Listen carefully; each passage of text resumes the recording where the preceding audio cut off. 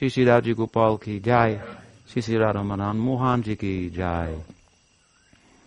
Shri Advaita Acharya Avirbhav Mahotsavatiti ki jai. Gaur Bhakta Vrinda ki jai. Gaur Premanande Bol Hari Bol. Jayo. So we're gathered on the advent of Advaita Acharya. Try to say a few, engage in some mahima, glorification of Advaita Acharya. And of course he's a very important figure in the Gaudiya Vaishnava lineage. Probably he is most well known for the significant role that he plays in the advent of Chaitanya Mahaprabhu. But he himself appeared many years prior to Chaitanya Mahaprabhu and remained in the world many years after the disappearance of Chaitanya Mahaprabhu. Chaitanya Dev's manifest Leela lasted for about 48 years, and by the time that he appeared in the world, Advaita was already in his 50s. So he lived a long life himself. He lived the proverbial, or the 125 years. It's a way of saying he lived a long time. This is part of the numbers of these type of texts and so forth. Like Krishna lived 125 years. It really means that they live forever. And their disappearances are always vague because the implication is that God never dies. The death is a disappearance. And so the stories about all their disappearances, whether it be Nitai, Chand, Advaita, Krishna, Chaitanya Mahaprabhu, and so forth. So, at any rate, Advaita's appearance predates Chaitanya Mahaprabhu considerably by a number of years. And for the most part, the texts of our lineage that describe these different personages, great persons, deal with the person of Advaita in relation to the advent of Mahaprabhu. They don't tell us much about his life prior to that. But there are some hagiographical works that have been been composed by members of the lineage of Advaita, the Advaita Paribar. Paribar means like a family. So from all the different principal immediate associates of Chaitanya Mahaprabhu, for a number of them, from the members of the Panchatattva, from the Goswamis and so forth, there are lineages, often referred to as Paribars. You may notice that in our Prema Dhvani means the love sound that we offer after the Artik, after the Kirtan, Prema Dhvani, Jayum, Vishnupad, Paramahamsa, and so forth and so on. We often, after the glorification of Thakur Bhakti Vinod, glorify the Paribar of Bhakti Vinod, which is an interesting concept, of course. It was a time in Bengal that if you met another devotee in the Chaitanya overall sampradaya or lineage, then you might ask, which Paribar are you a member of?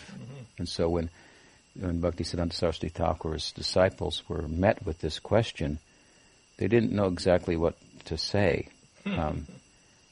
For reasons we won't go into, it's a long story, but they asked him, and he said, you should tell him Bhakti Vinod Paribar. And so his idea, Bhaktisiddhanta Saraswati Thakur's idea, of course, was that Bhakti Vinod Thakur was a descendant from that realm in the modern world, and in a sense the originator of the lineage. Of course, he was initiated in lineage, Nityananda Paribar, and so on and so forth. But we have Advaita Paribar. But so which one would they say? Right. So he said he's telling Bhakti Vinod Paribar.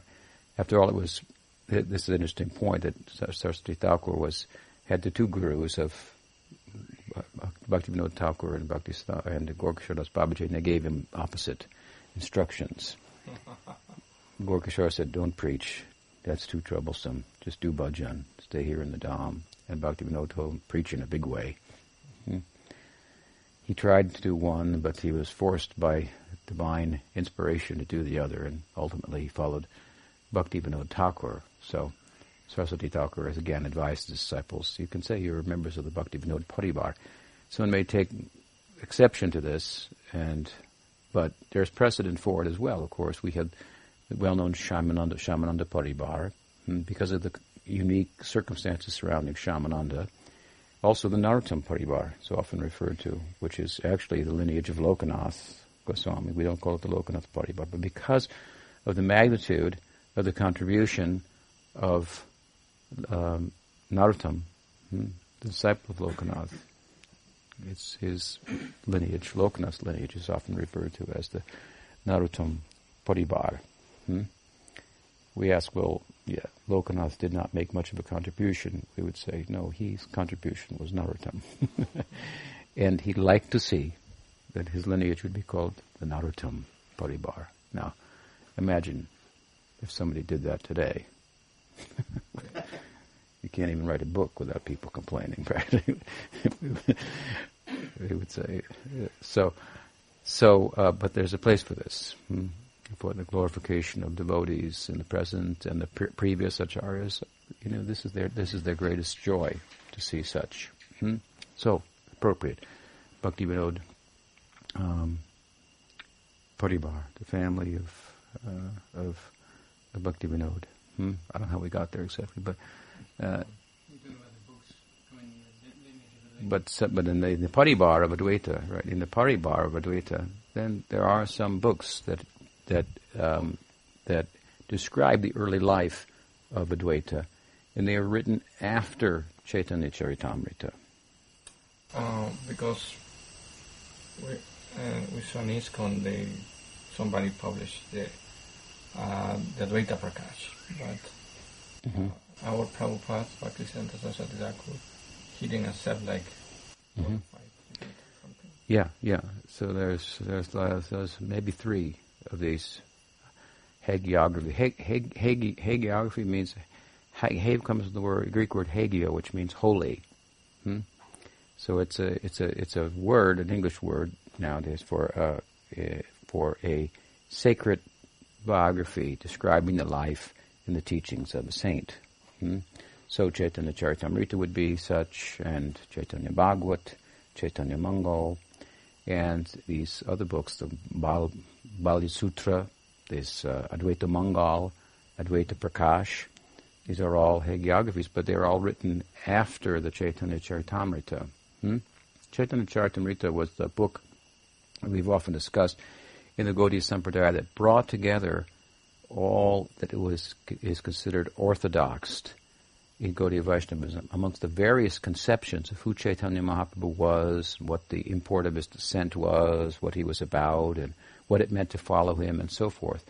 There were many, it spawned his presence, it spawned many different theistic ideas about him.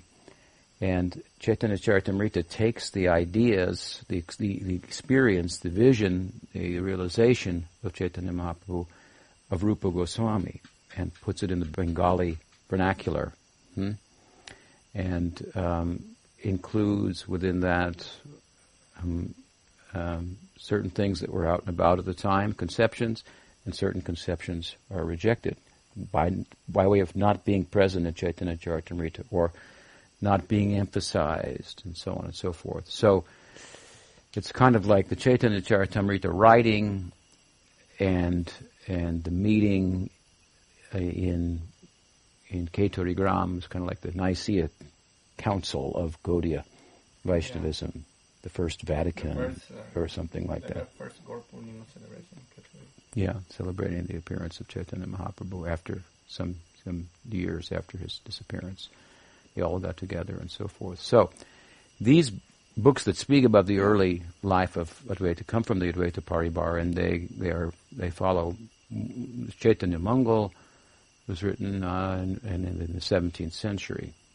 I'm not sure about the Balya Sutra, that is a smaller book, but Advaita Prakash, which Ramesh asks about, was written in the 19th century, 1869, something like that. So it's quite a bit later. So there, in some respects, it's an attempt to rewrite the history a little bit, or the theological reality of Chaitanya Leela, with a view to give certain emphasis to Advaita that we don't find in Chaitanya Charitamrita, for example. Bhaktisiddhanta Saraswati Thakur, I think, rejected it on the grounds that it was written in a way so as to appear that it was written a long time ago, which is pretty expert to do. But it was written much later. So to some extent he rejected it, although Balabhatirtha Maharshi cited it in his book about the Vaishnava saints and so forth. So at any rate, there are three, or at least I'm aware of three of these Bengali hagiographies that talk about the early life of Advaita, and they emphasize him in ways that he's not emphasized in Chaitanya Bhagavat or Chaitanya Charitamrita. So we tend to stick with what we find in those books, which of course doesn't say much, as I mentioned, about his early life. They all kind of begin with speaking about him with regard to the advent of Chaitanya Mahaprabhu, that he was a significant player in. But some of the themes in those other books are nonetheless played out here and there throughout Chaitanya Charitamrita, Chaitanya Bhagavat. For example, the idea that Advaita is a combined form of Shiva and Vishnu. For example, in Advaita Prakash, the mother of Advaita envisions Shiva in a dream, feeling great compassion for the souls of Kali Yuga, and he petitions Vishnu, you've got to do something about it. And in the dream, Vishnu says, I've got to do something about it. You and I are one. What do you mean, I've got to do something about it? You and I are one. So the idea that Advaita is a manifestation of Shiva and Vishnu, this is prominent. It's told in this kind of story form in Advaita Prakash, but it's not something that's not found in Chaitanya Bhagavat or Chaitanya Charitamrita. It is. Advaita is. He is Sadashiva, sometimes the same idea. Shiva and Vishnu combined. Now, this is an interesting concept. Of course, Shiva is a very Ashutosh. He's very easily pleased, but it means he's very compassionate also. He's depicted in the Puranic lore and so forth as always being surrounded by people you wouldn't want to be around. Hobgoblins and goblins and ghosts and so forth and so on. And he's showing compassion to the Tamaguna sector. This takes a lot of compassion. So he accepts them and so forth. So the compassion, if you will, of Shiva and the delivering capacity of Vishnu. After all, without Vishnu's blessing, Shiva cannot give liberation. And the fact that they're one is also a very central, in a sense, doctrine of Gaudiya Vaishnavism, wherein Vishnu or Shiva is different than the other gods in that he is a particular transformation of Vishnu. Like yogurt is a transformation of milk under certain conditions. So yogurt is what? Milk in a different condition. So Gaudiya doctrine is that Shiva is Vishnu in a slightly different condition for a slightly different and unique purpose. Sometimes people say to me, I've had it said to me by a couple of scholars, what kind of name is this you have, Tripurari? It's a name for Shiva, and you're a Vaishnava. Vaishnavanam yatashambhu, says the Bhagavatam in the 12th canto, that Shiva is the greatest Vaishnava. It's a bit of hyperbole, because of course if we study the book carefully, we know that the gopis are the highest Vaishnavas. But then again, Shiva also takes a position as Gopishwar in the Leela. of Radha and Govinda. So, while we are not Shaivites, we are not the kind of Vaishnavas that argue with the Shaivites whether Vishnu is supreme or Shiva is supreme, like you'll find in South India. And then you find Vaishnavas those kind of Vaishnavas will never enter the temple of Shiva. But when the Mahaprabhu, Chaitanya Dev, went to South India, he entered in the Shiva temples. So he makes this point by his example. He was not into that sectarian type of feud, and that in one sense, Vishnu and Shiva are one. And then again, and also both Mahavishnu and Shiva are worshippers of Krishna. We spoke about Shiva as Gopishwar. If you look carefully at Gaudiya Vaishnavism, while ostensibly on its face it seems to say Vishnu is higher than Shiva. Okay. So some Shaivites may object, but if you look carefully, you see the Gaudiya Vaishnavism, no tradition flatters Shiva more than Gaudiya Vaishnavism. Why? Because to be Vishnu is not the highest thing. Aradhananam saivesham Vishnu aradhanam param. Tasmat parataram Devi. The Devi asked, Parvati Devi, the consort of Shiva, said, what is the best kind of worship? Because everybody wants to do the best worship if you're going to be a worshipper. And he said, Aradhananam, what is it? Vishnu aradhanam, what does he say? Aradhananam sarvesham Vishnu aradhanam param. The best type of worship is the aradhanam. The word radha comes from this, aradhanam. The best kind of worship is the worship of Vishnu. And when Devi heard this, her heart kind of plummeted a little bit. Like, I'm a worshipper of Shiva. I'm not doing the best kind of worship. Then he said, Aradhananam savisham Vishnu aradhanam param. What did he say? Tasmat parataram Devi tadiyanam samacham. However, Devi, higher than the worship of Vishnu is what? What's higher than the worship of Vishnu? Worshipping his devotee. That's right. Worshipping the devotee of Vishnu. Then her heart was very happy because she understood. Shiva is always worshipping Vishnu. So, this is just one example. And then if we go to the Vrindavan Leela, as we have briefly here in terms of Gopishwar, guarding the gate at the for the Rasa Leela and not letting just anybody in, so to speak. He has a very high position in Vrindavan as the Chitrapal, the protector of the Dham, the protector of the Rasa Leela. This is the private place of Krishna. So he has if you study Gaudiya Vaishnavism carefully, you see no one is more flattering towards Shiva than Gaudiya Vaishnavism, even while it seems to say, Vishnu is higher than Shiva at first. That position, that argument, Shiva is higher, really finds its place very beautifully, very, very charming way in Gaudiya Vaishnavism. So Chaitanya Mahaprabhu, this is just one instance of how he was a harmonizer in his time, religiously and socially, spiritually, a harmonizer. This is a huge feud in India, Vaishnavas and the Shaivites and so forth. And Advaita is very central to this. Of course, in Bengal also you have the Shaktas, and you have the Bhaktas, and you have the arguments between them.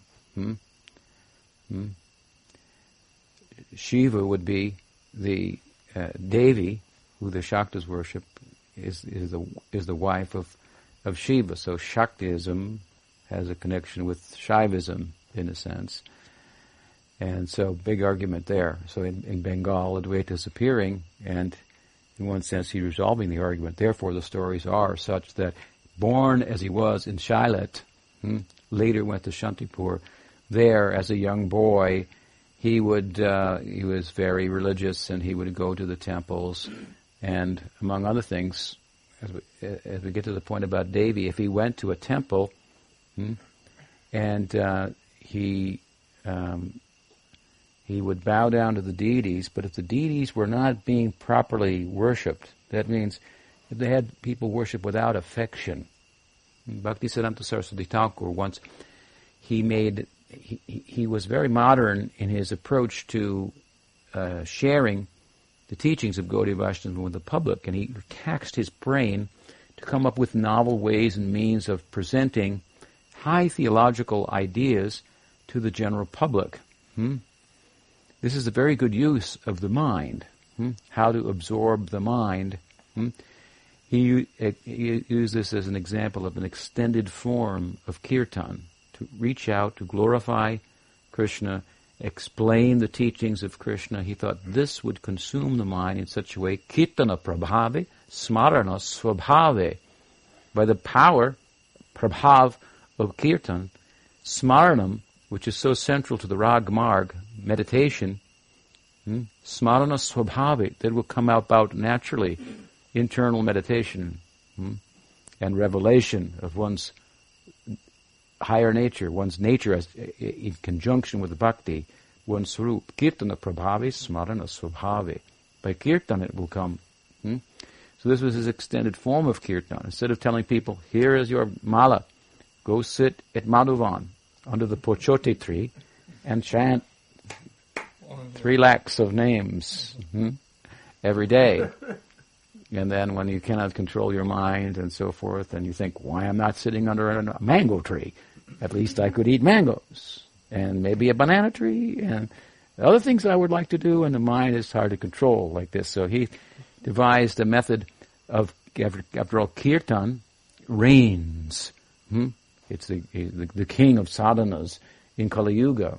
So he extended the idea of kirtan to include novel ways and means of reaching out to the public, which required to use your mind and think how I will say that, to them. How will I say such a thing to them? Who is Krishna?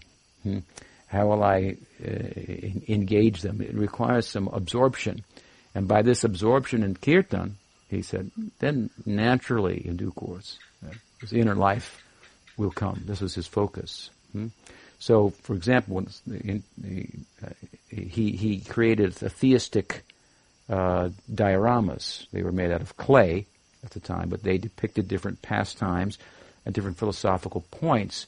And then he set it up like a fair, like you go to the carnival with your family and kids and everything. Something's happening. So, sadhus in those days weren't creating these kind of festivals, and what to speak of using such creative means that was going on, outside of the Dham and the modern world, this kind of a concept. So anyway, people would come in throngs, and then he would depict different philosophical points and so forth. And this was some of his genius. So the point is that he made one diorama of a Brahmin priest.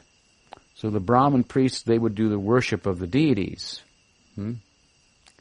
And in the Shankar Sampradaya, you have the ritualists were called the Smartas. And so they had largely a monopoly on religion. And so if you wanted blessings or anything, you had to go to them. And their teaching, of course, was you had to take birth as a Brahmin, and then in that life you had to take sannyas, and then you could get mukti. So God was like 2 steps at least removed from the people. And these smartas were in the way, so to speak. You had to go through them. And so they would worship the deities. So Bhaktisiddhanta made a diorama of a Brahmin holding a shalagram, the fossilized form of Vishnu, and he was using it for cracking nuts. So if you have a stone, you can crack nuts. So he had a shalagram in one hand and a nut in the other hand. So that was his diorama, one of them. The philosophical point was this, that these Brahmins, this is how shalagram feels in their hands, like a nutcracker, because they're only worshipping him to fill their belly. ¿Me entiendes? Comprende?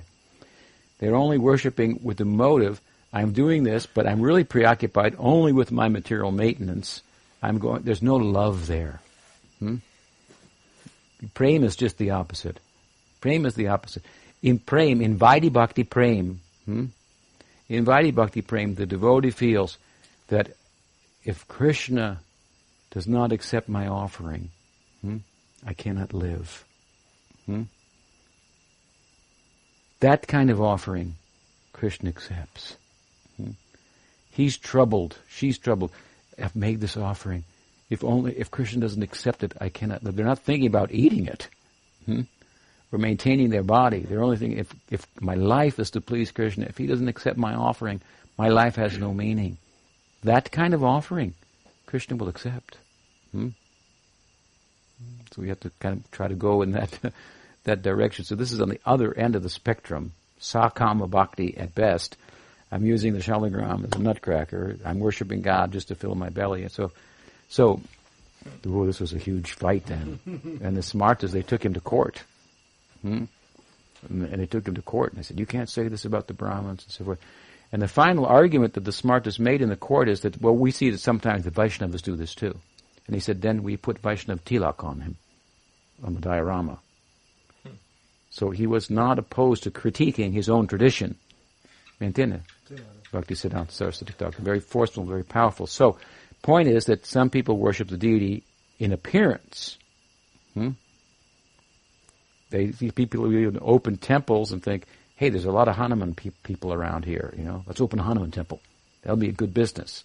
Get some Brahmins who'll open the Hanuman temple and so forth. Then we'll say, one day Hanuman came here and created a pastime, and pilgrims would come from far and wide and can only make the travel once in a year, once in a lifetime. They come there and give some money for a broken part of the temple. It forever remains broken for the next group of pilgrims and this kind of thing. Bhakti Vinod was very much against this. Bhakti Siddhanta was very much against this. And Advaita was against this. So my point is, he would go to the temple, and if that was the kind of worship that was going on, when he bowed to the deity would crack, it said. The deity would break. So this Advaita, it means that he was a bearer of the real idea of love of God. We see himself, we'll see later as we go on in the discussion, how he worshipped so simply with Tulsi and Ganga Jal, but with such affection. What happened?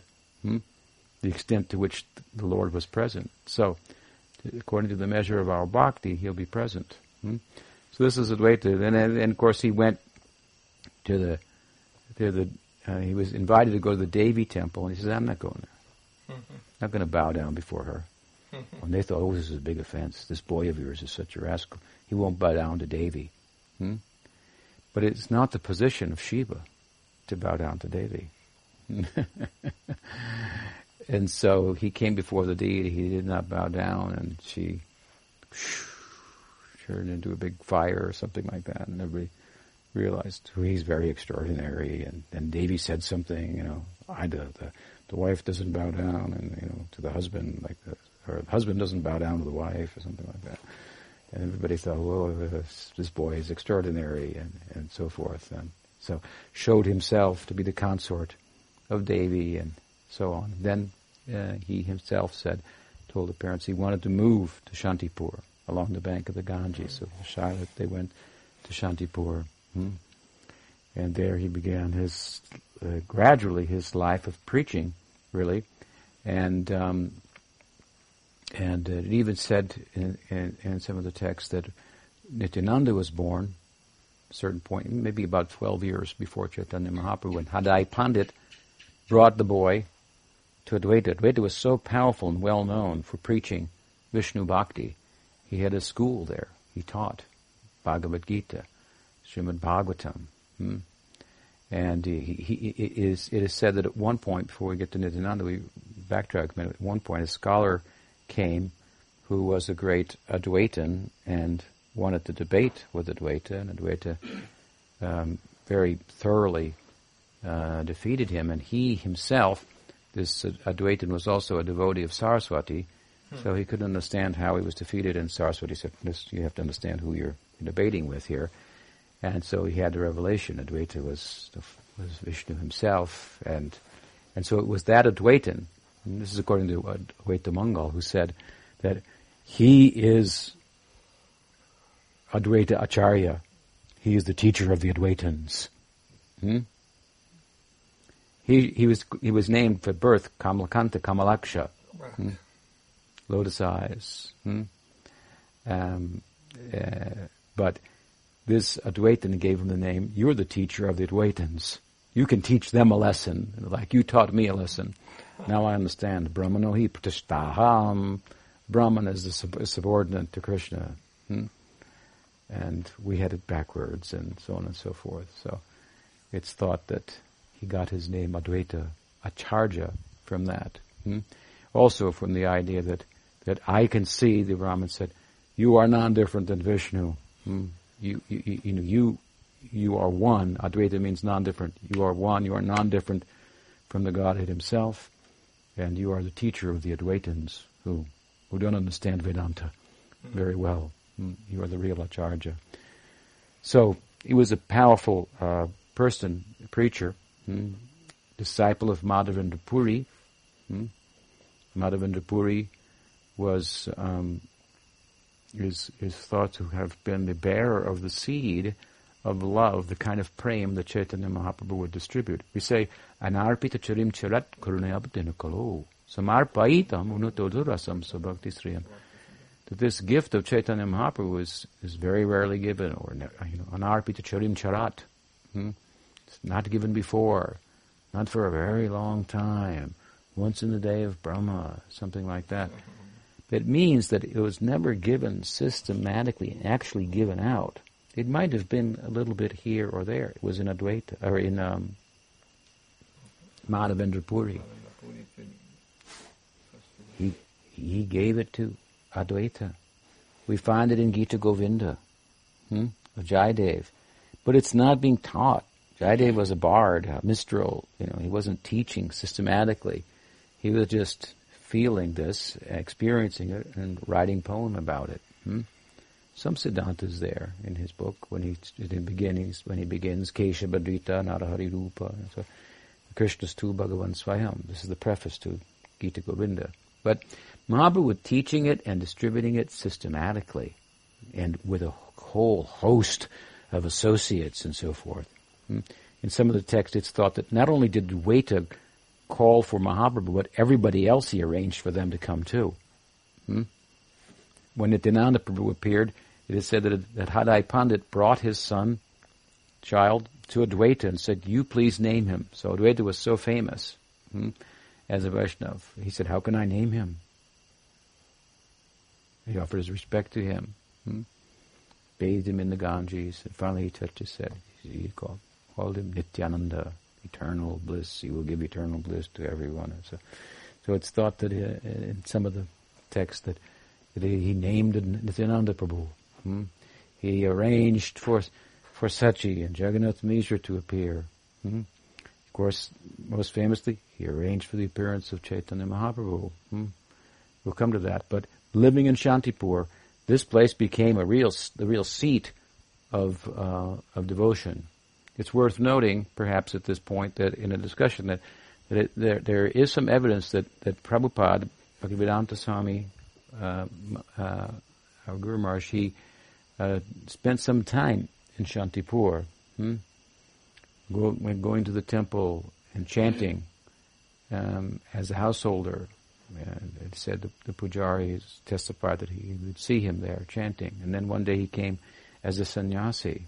And he realized this after many years. Now he's a sannyasi. I haven't seen him for many years. And then one day he got it back to Godhead magazine. He said, this is that man, and he's that sadhu. And he went and followed it to Mayapur. He said he had a big temple, and temples all over the world. And he used to come here, and he would chant here. Now all the devotees go there, of course. So, but certainly Prabhupada was very influenced. Empowered to work widely with regard to the Yuga Avatar aspect of Mahaprabhu that is somewhat governed by Advaita. Yuga Avatar means wide distribution of the Yuga Dharma. There's two sides to Chaitanya Dev. Externally, he's the Yuga Avatar distributing Krishna Nam everywhere, widely delivering the people. And the other side, internally, he is Krishna pursuing the mood of Radha. This is an esoteric internal side of Chaitanya Mahaprabhu. Prabhupada was very active on the outer side. He was not as active visibly. And speaking about or the internal side. Because, of course, the more you do that, the less you're going to do in the outreach. So if you're empowered to do outreach, then you're going to talk about that side and wide circulation and so forth. So this was his empowerment. Of course, we say he's empowered by Nityananda Prabhu, but Advaita is a part of Nityananda Prabhu, as we learn from Chaitanya Charitamrita. At any rate, he used to go to Advaita, apparently Advaita's home in Shantipur, and do Nam Yagya there, Nam Japa, and so forth. And Prabhupada told a story that as a child, that he was enlisted to play the role of Advaita in a theistic drama about Gaur Leela as a young boy. He said, and I played the role of Advaita, and when I played the role of Advaita, the audience cried. They all cried, and they thought Advaita was present. So, so he got some, I can say, some Shakti from Advaita, or the Yuga Dharma, and Advaita as a part of Nityananda and so forth. But anyway, Shantipur was very much a seat of Bhakti school, of Bhakti Vedanta, and it was there that the elder son of Sachi, Vishwarup, went, and he got influenced by the prachar, the preaching of Advaita, to not return home one day and become a sannyasi, which brought the attention very much of Sachi to Advaita and what he was doing there, not in the most positive way, but in a heartbroken way. Advaita told her, "Don't worry, you will have a son." They went there. What are we to do now? Previously, we had children. They died upon at death. Finally, we had a son, and now under your influence, he's gone. What are we to do? Her and Jagannath Mishra went. Advaita said, "Don't worry, you will have a son." He took some tulsi leaf floating in the Ganges. One manjari put it in her mouth. Said, "You will have a son." And he will be very special, so forth. So it said that when he did his worship for the appearance of Chaitanya Mahaprabhu, of course we heard this morning, he heard a verse in his inner mind. Krishna is very pleased by the worship of Tulsi and Ganga Jal, the water of the Ganga. So he thought, let me do that. This is Patram Pushpam Palam Toyam. In the Gita, this is Shuddha Bhakti. The more the bhakti becomes pure, that means the more there is love in the offering, the less the ingredient has importance. The less love, the bigger the ingredients have to be. Do you follow? Something. But the more you give your heart, the less the ingredients really have any significance, because the heart is what is being offered. If you have a lot of things in your heart, then give a lot of things. Make a big arrangement, this is the idea. And then something from your heart is coming in the form of those things. But if you don't have many things in the heart, cluttering it, then you can make an offering very simple. Patram pushpam phalam. How simple is that, Toyam? A fruit? A fruit? Okay, well, that's pretty common, but maybe not. Maybe you don't have fruit. How about a flower? Okay, where there are no fruits, maybe there are flowers. But maybe there's a place where there's no fruit, there's a flower. What about a leaf, then? Patram pushpam phalam. A leaf? If there's no leaf, how about water? You can't live without water. Aguas vida. And we want to pura vida. So we want to take water. Even if you only have water, you offer that with your heart. You think water is everywhere. So you don't need much if you have a big heart. The Gita verse says twice what? Patram pushpam palam toyom yome bhakti prayachitara ham bhakti uparitam ashnami prayatatmana. Twice bhakti is mentioned in the verse. Who offers me with devotion this fruit, flower, or water. It's not all of them, one or the other. The implication is those who give their heart to me, I accept that. The Advaita shows this kind of shuddha, worship, pure worship. And it's said that also while he was worshipping with Tulsi, the shalagram, the shalagram is the seat of Vishnu. You can make any form of God out of shalagram. Jiva Goswami has made this comment. Any form. You can get any form out of that. So anyway, he was worshipping the shalagram like Krishna. And arguably like Radha Krishna. And with Tulsi and Tulsi flowers and Ganga Jal. And then after the bathing, they fall down into the Ganges.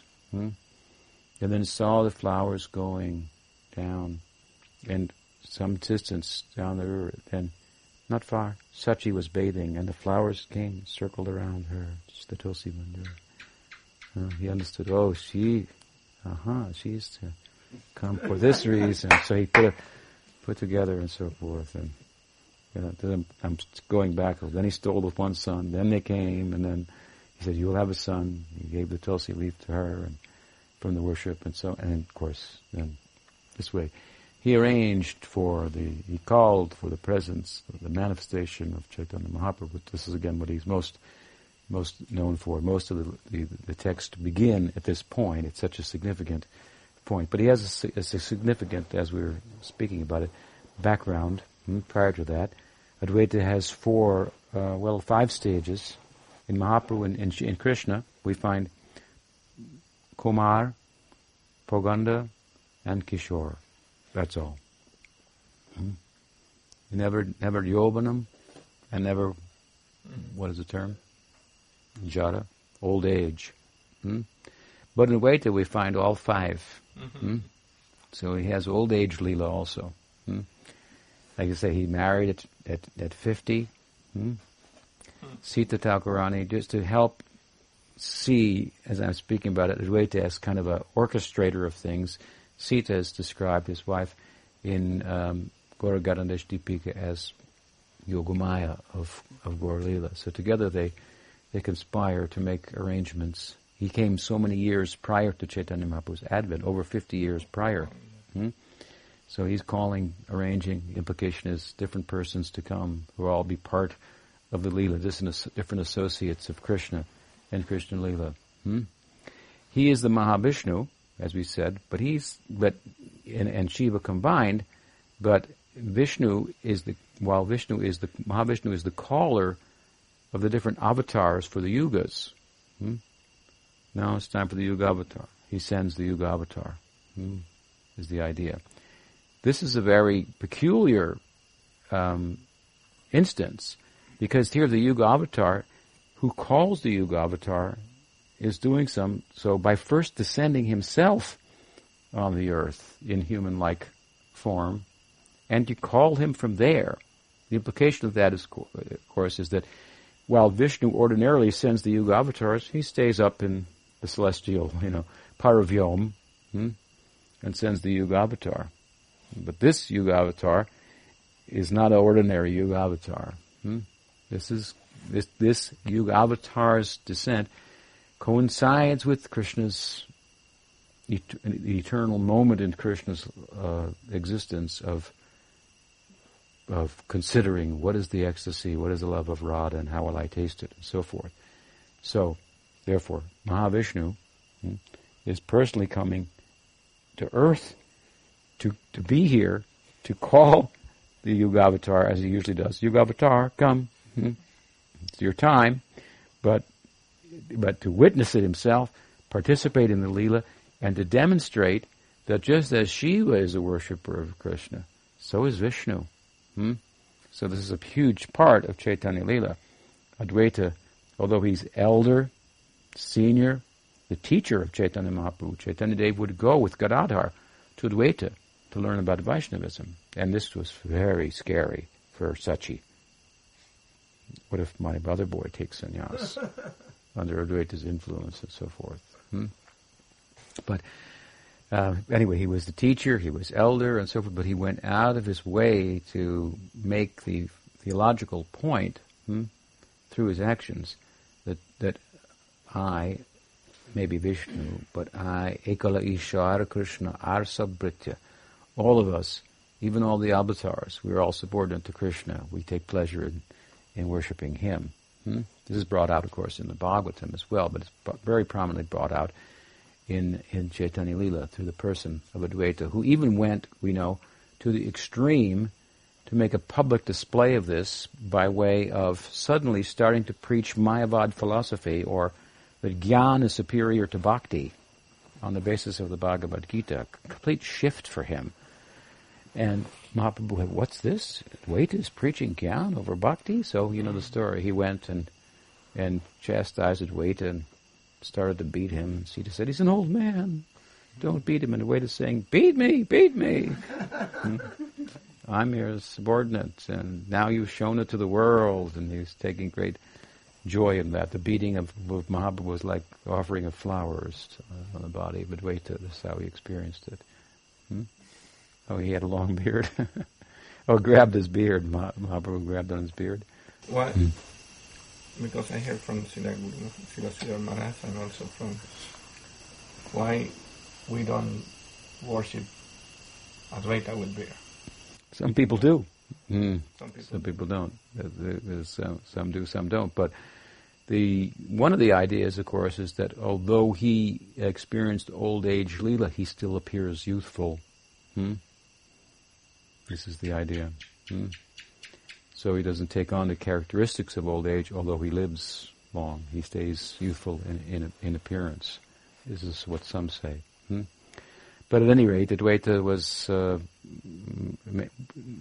made effort, as I want to say, to establish that he was subordinate to Chaitanya Mahaprabhu.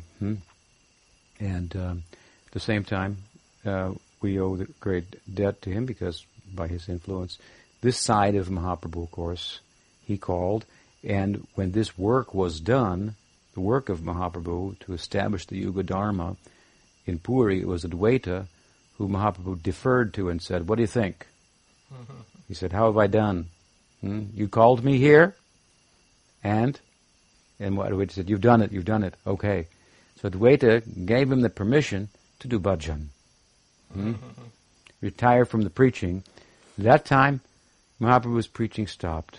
He became very internal. And he was not a public figure anymore.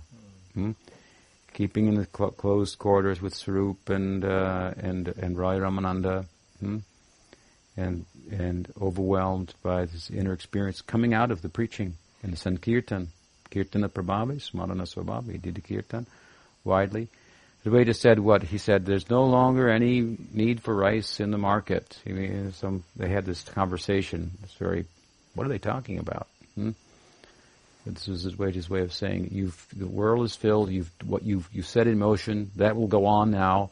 You can now proceed to the other reason for your descent and fully and conscientiously pursue that. This happens in Puri. And so Advaita, he took Advaita's blessing. Advaita called him for one side, gave him the blessing to pursue the other side fully. And of course, as I say, Advaita himself was initiated by Madhavendra Puri, so it's thought that all of the things that Mahaprabhu was pursuing were also coming in Advaita. He has that other side as well. And in the Paribar of Advaita, they'll tend to talk about that because that's the more popular side, the internal side for Chaitanya Mahaprabhu's advent and so forth. But Chaitanya Charitamrita, Chaitanya Bhagavat tend to speak about the role of Advaita with regard to the Yuga Dharma. So, any question?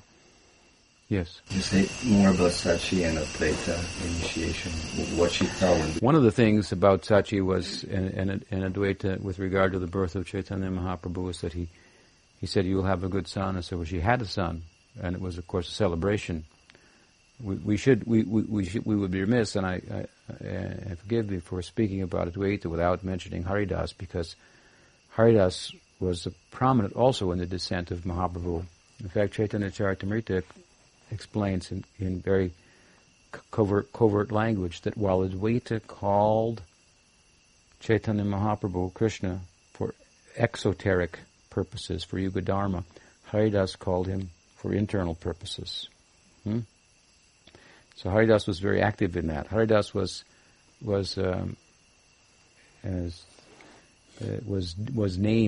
dubbed by Advaita Brahma Haridas. Sometimes you hear Haridas, Brahma Haridas.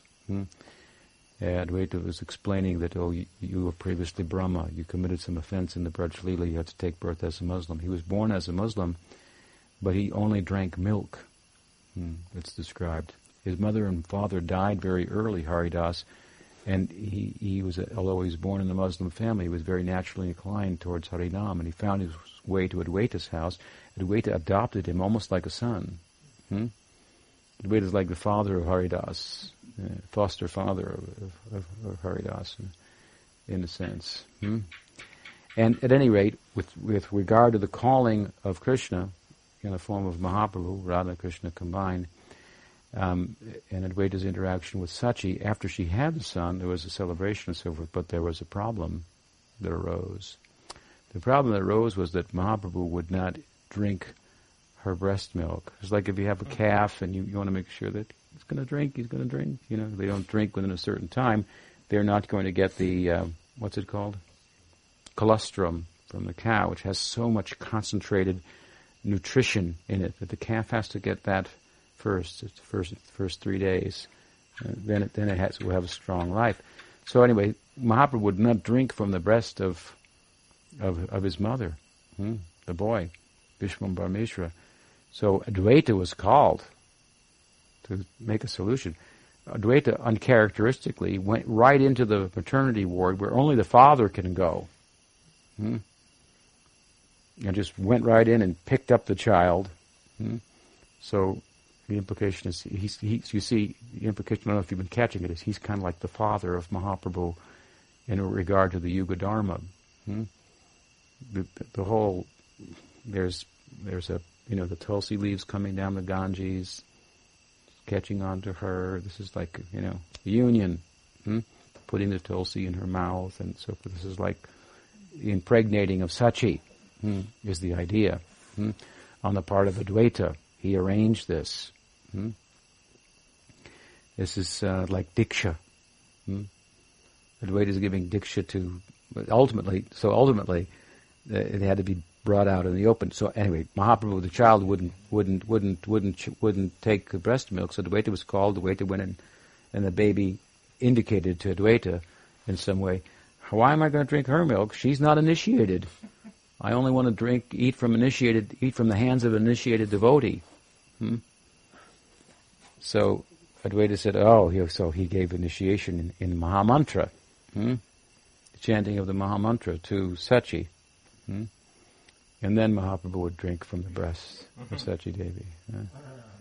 And he explained the Mahamantra also, 32 syllables, to indicate the 20 different female associates of the immediate family and the Dwadasa Gopals, 32 syllables. It's interesting, esoteric explanation of the Mahamantra. Another way of saying, he was chanting the Mahamantra, initiating with the Mahamantra, and bringing all the principal associates of the Brajalila, causing them to descend, to assist in the great dispensation of Prem in the context of the Yuga Dharma. One of the fans of Advaita told me Advaita were thinking of his name. Yeah, that's there in Chaitanya Bhagavata, and maybe Chaitanya Charitamrita too. It's just, I mentioned it without going into detail, that she felt a little disturbed that Advaita had caused her son to take sannyas. Mahaprabhu was not happy with that. So when he was Sri Vasangam, he was giving out prem everywhere. They said, "Give to Sachi." He said, "No, she's an offender." She offended Advaita. Then he explained that then she was given prem. All these other stories. So, any question?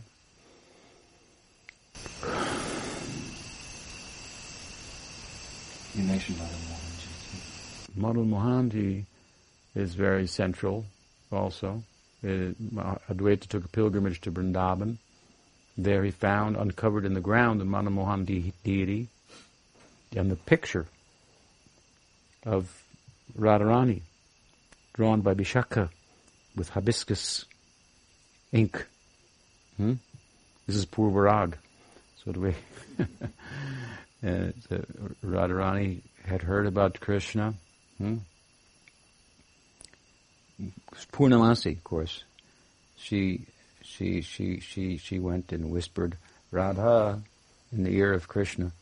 And so Krishna went crazy, and then she went and whispered Krishna in the name of Radha. She initiated them both, and she went crazy, and they had a love for one another. That's how it manifests in the Leela. But they had not yet met, so they were feeling separation from one another. This is called Purvarag, separation before meeting. I fell in love with somebody, but I haven't met him yet. Like you fall in love with some movie star, but you never have met him. Something like that. So anyway, and then Vishaka, the friend and a close friend of Radha, drew a picture of Krishna. Gave it to Radha, pacified her to some extent. And then she sent Subal, friend Subal, to tell Krishna what is the condition of Radha. I've pacified her with this picture, but I don't know how long it's going to last. There's a chance she might throw herself in the Jamuna. So Krishna heard this, and Subal had to counsel, and Krishna made a garland, gave it to Subal, give it to her, try to pacify her, tell her, whatever you do, don't jump in the Jamuna, and I'll come. And so he came, and they had their meeting. It's orchestrated by Purnamasi. And then, so he found, Advaita found this picture. I think it's there in Vrindavan, maybe at Nidhiban. Picture said to have been drawn by Vishaka with hibiscus ink of Krishna, and so it's said that this Madan Gopal or Madan Mohan deity that Advaita found is the same Krishna. And Madan Gopal, Madan Mohan is a deity presiding over Sambandha, knowledge of relationship, and so. And Advaita was a big teacher of Sambandha Gyan, and he gave the deity over to Sanatana, who's also written about Sambandha Gyan considerably in his literature. Brihad Bhagavatamrita, and so on and so forth. So Madan Gopal, Madan Mohan deity was also prominent in Advaita's lineage. He uncovered the deity, and that picture just happened. Question? I think I remember hearing was Advaita Acharya would hold a lot of house programs. Yeah. And do a lot of reading and stuff. How far did that go? That's before Mahaprabhu had been. How far did it go? Well, he was very prominent. So he was the stronghold. His place was the stronghold. They didn't have big temples, if that's what you mean. Till the time of the Goswamis, and the movement had risen to the point where it got the patronage of kings and queens who had the bucks. And so they manifested big temples then. And Gaudiya Vaishnavism was really kind of on the horizon, on the scene in a big way. And of course they were writing literature. But literature is the first thing, but it doesn't stand out as big as a temple, because most people don't read and aren't that interested. But if there's a temple, maybe go. But prior to that, there were no really big temples, and so it was all home to home, door to door. Nityananda would go door to door. Even Bhaktivinoda in his time was going door to door and holding home programs. Namahatta. Namahatta. What are you going to say a little more about Yugadharma? Yugadharma? Well, Yugadharma is, of course, for Kali Yuga is Kirtan, but usually it is with the idea that by engaging in Nam Kirtan in Kali Yuga, one will be delivered. Taraka Brahmanam, it's called. Taraka means to cross over. So it means to cross over from the material world to the spiritual world. To go to Vaikuntha. To get mukti. Taraka Brahmanam. Iti sorasakam namnam kalikalmasha nashanam. You know it? Hare Krishna. Iti sorasakam namnam. These 16. Hare Krishna, Krishna Krishna, Hare Hare. That's 8. Then Hare Ram, Ram Ram, Hare Hare. 16. Iti sorasakam namnam kalikalamasha nashanam. This is from the Upanishads. These 16 names, by these 16 names of God, this arrangement, it's 3 names but arranged in 16 like this, 32 syllables, 16 names, 16 repetitions, 32 syllables. By this, Kali Kalmashan, all the influence of Kali will be destroyed. Sabha Vedeshu Drishyate, said in all the Vedas. So Brahma told this to Narada. Narada said, how will people be delivered in Kali Yuga? He said, by kirtan. So Narada said, well, what will they chant? Kirtan of what? He said, Iti Sodasakam Nam Nam. Hare Krishna, Krishna Krishna, Hare Hare, Hare Ram, Ram Ram, Hare Hare. And Chaitanya Mahaprabhu told his disciples to chant this. He called it the Maha Mantra. But the general idea, this is called Taraka Brahmanam. In the Upanishads, the great name that is spiritual, Brahmanam, for deliverance. But with Chaitanya Mahaprabhu's appearance in Kali Yuga, this particular Kali Yuga, following Krishna's appearance, is very rare. This is Krishna himself coming as the Yuga avatar. So he's Krishna and pursuing the mood of Radha at the same time. So Mahaprabhu has done something very special because he's taken the Yuga Dharma and he's interwoven it like a garland he would weave together with prem. So, when you chant the Maha Mantra, Nam Shreshtam, Nama Shreshtam api Sachiputram Atra Swarupam. Raghunatha says, oh, my Gurudev is so generous. He has given me Nam Shreshtam, Sachiputram. That name that was taught by the son of Sachi, and the highest, he taught not just the name, but Nam Shreshtam, the highest conception of the name, because the name behind Hare Krishna mantra is universal. Ram can mean Ramchandra. Ram can mean Balaram. Ram can mean Radharaman. Hare can mean, it means Hari. Or it might mean Hara. Radha. Many different ideas can come from that. It's universal. It's wide. And it's deep. It's wide in its scope. And if you look carefully, it's very deep in terms of where it can take you at the same time. So Mahaprabhu gave the deepest conception, Nam Shreshtam, of the name and distributed wider than anyone else. So he wove together this Yuga Dharma, which is a wide dispensation for deliverance, with the highest conception, which means prem, and the prem of Radha in particular. He wove these together so that by doing the Yuga Dharma, people would get the prem. So this is called Paraka Brahmanam, not Taraka.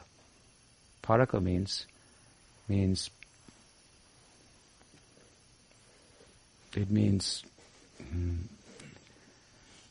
we have amongst Vishnu's consorts different kinds of love. Sadharani, Samartha, and what was the other one? Samanjasa. You have the queens of Dwaraka, they love Krishna, Samanjasa. You have Sadharani, you have the love of Kubja for Krishna and Mathura. And you have Samartharati.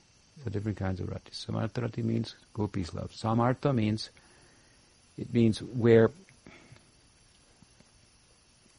Kubja's love is ordinary love, but it's ordinary love for Krishna, so it's spiritual too. The queen's love, there's some personal spiritual desire in it. In Gopi's love, the personal desire it doesn't exist. Its personal desire has become Krishna's personal desire. Their personal desire is whatever Krishna's personal desire is. So they have no difference from him in this way. And this has the power. Samartha means it's competent to capture him completely. So Parakam means like Samartharati. It has this power of the Braj Leela to completely capture Krishna. So it is conception of the name, the highest conception of the name that it gives prem. So he wove the two together. So it's a very special dispensation.